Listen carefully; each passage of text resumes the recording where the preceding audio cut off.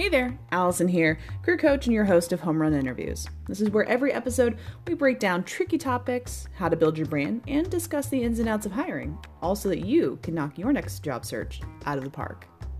And today, we're going to be talking about your skills, and not only the skills that you have, but how you can strategically position yourself to sell those skills to a future employer. So, selling yourself strategically. There's a couple of rules that I want you to follow to see quite a bit of success.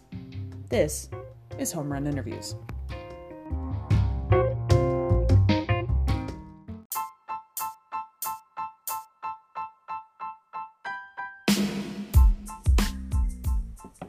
Okay, so today we are talking about strategically selling your skills. And there's a couple of rules when we think about what our skills are supposed to be doing and how they work for us when we're actively looking for a job. So the first rule is that when you're talking about your skills, not only do you want to tell people what those skills are, but you also want to show them what those skills are. So what I mean by this is that in a resume setting, a lot of times we actually have a skills section right at the top, right? Right underneath our names, maybe a professional summary. Then there's going to be skills. And it's going to be a blend of what we call hard skills or your technical skills and your soft skills or your communication skills. And the difference between those skills, for anybody who doesn't know, is that your hard skills are things that you learn in a more controlled environment. So things you learn on the job, in the classroom, things along those lines. And then on your soft skill side, these are things that are a little bit more conceptual. So I mentioned communication skills already, but this is things like leadership, customer service, all that amorphous, touchy-feely stuff. So we have those things up at the top. And while it's good that we identify what skills we have, and it's really nice for applicant tracking systems on our resume to be able to just check off those keywords, when a person's looking at that, it's one thing to say that you're good at something. It's another thing to actually show that you're good at something. I could say that I'm good at skateboarding, but you put me on a skateboard and I'm going to fall right off, right? It's a difference between saying and doing. And so we need to actually articulate this in our resume and in our interview skills as well. So the telling part becomes very, very important. And I'm probably not telling you anything that you don't already know. But there's a couple of things that people get wrong when they start thinking about how to go about showing their experience.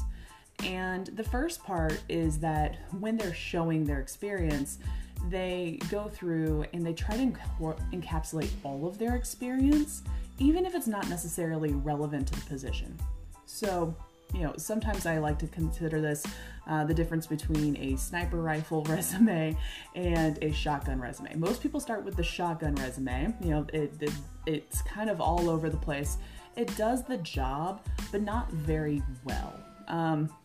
So we have a lot of information out there, and it leads a lot to the interpretation of the reader. So you can talk about a whole myriad of different skills that you have, a myriad of experiences, but they're not exactly relevant to the position, or the person on the other side of things is going to have to interpret what you're trying to say to see if it's going to fit the role that you're applying to. That's not terribly helpful. When we're talking about strategically selling those experiences, then, we are actually cherry picking our experiences, not necessarily talking about ourselves as a generalist, but talking about ourselves as a specialist. So even if you know how to do 90 different things, you're only going to talk about one or two, because on the job description, they're only talking about one or two. Even if that job, and you know that job is going to have a lot of generalized stuff, that's not what they're advertising for. That what they're talking about is specifically what they want, and so you need to actually specifically match what they're saying. So what this looks like in our experience then, let's use communication skills as an example. If you're saying that you're good at communication, then you need to actually talk about cross-functional communication in a way that's going to resonate with your audience. So as a marketer, I work in conjunction with leadership, with sales, with product, with customer service to make sure that I'm getting a holistic customer journey and that all of the content that I'm generating is doing something progressive to support the other companies.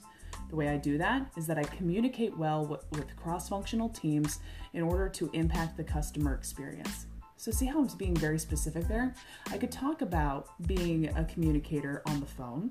I could be a communicator through written communication, content production, things along those lines. But if this job is specifically saying you need to have strong cross-departmental communication, then that's what I need to reflect in my experience. So that's the difference between showing and telling, and we have to get pretty granular. So the next thing is understanding how to speak their language. And by there, I mean the employer.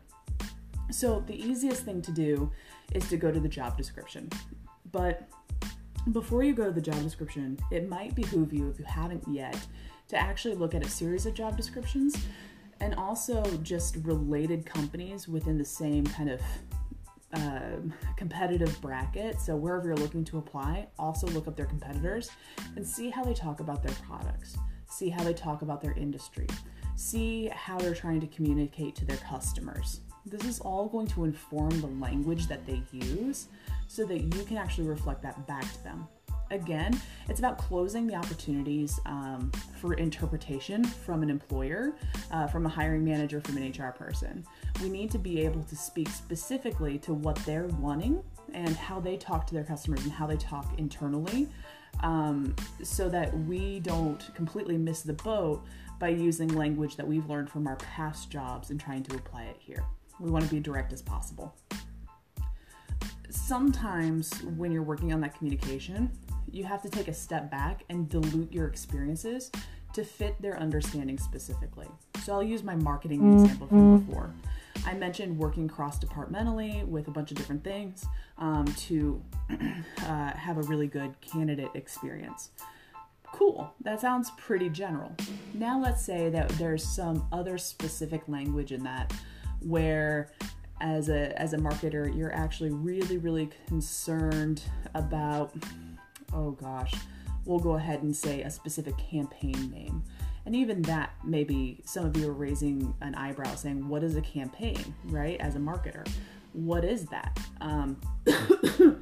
Well, a campaign is a strategy that you use in order to get customers or prospective customers to do something. And it usually has a couple of different approaches related to it. But if we have to explain it, then it's not what we need to write in the resume. So a good rule of thumb is to have somebody who is outside of your field read through your resume to get the nuances right, especially if you're moving from industry to industry or you're changing the job role from one role to another. So it's not a linear transition, but there's a little bit of disconnect between the two jobs or your job search. We want somebody who's not necessarily related to the job that you're currently doing or you have done to actually review that to make sure that it makes sense to them. So this is a long-winded way of saying dumb it down. So the next part of this is, I've mentioned it a couple of times, not leaving things open to assumption or interpretation. So a good way to kind of encapsulate this is to finish what you're writing with your resume, specifically your experiences. Your resume experiences, to go ahead and write it in a what, why, how format or what, why, result format. So if you say something like, as an accountant, I did end of month reporting. Great. Okay, that's pretty straightforward. But there's other reasons of why we do it. So if I'm somebody who's hiring for an accountant manager or for an accountant position, and I don't necessarily know what month-end reporting entails or why it's important to the company, then I'm going to have a hard time understanding whether or not that's relevant for the role, right? So then you can say, as an accountant, I finished all month-end reporting to make sure that the company's finances were on track according to budget, and all of our money matched up, right? So then we're talking about the what of what you did and then the why you did it. So what I did, end of month reporting. Why I did it is so that all of my company's finances are on track and accounted for. And then at the end, we can talk about results, right? So my accuracy was 100% every month. Or if you don't have any results like that to say, then you kind of talk about how you did it, right? By being sure to collect all of the necessary information, by collecting all the necessary information, by excuse me, by closing any loopholes, by getting reports in on time, by making sure everything was approved and checked off by the CFO within a certain time period after the close of the month, right? So then we're being very, very specific on how we go about doing that job.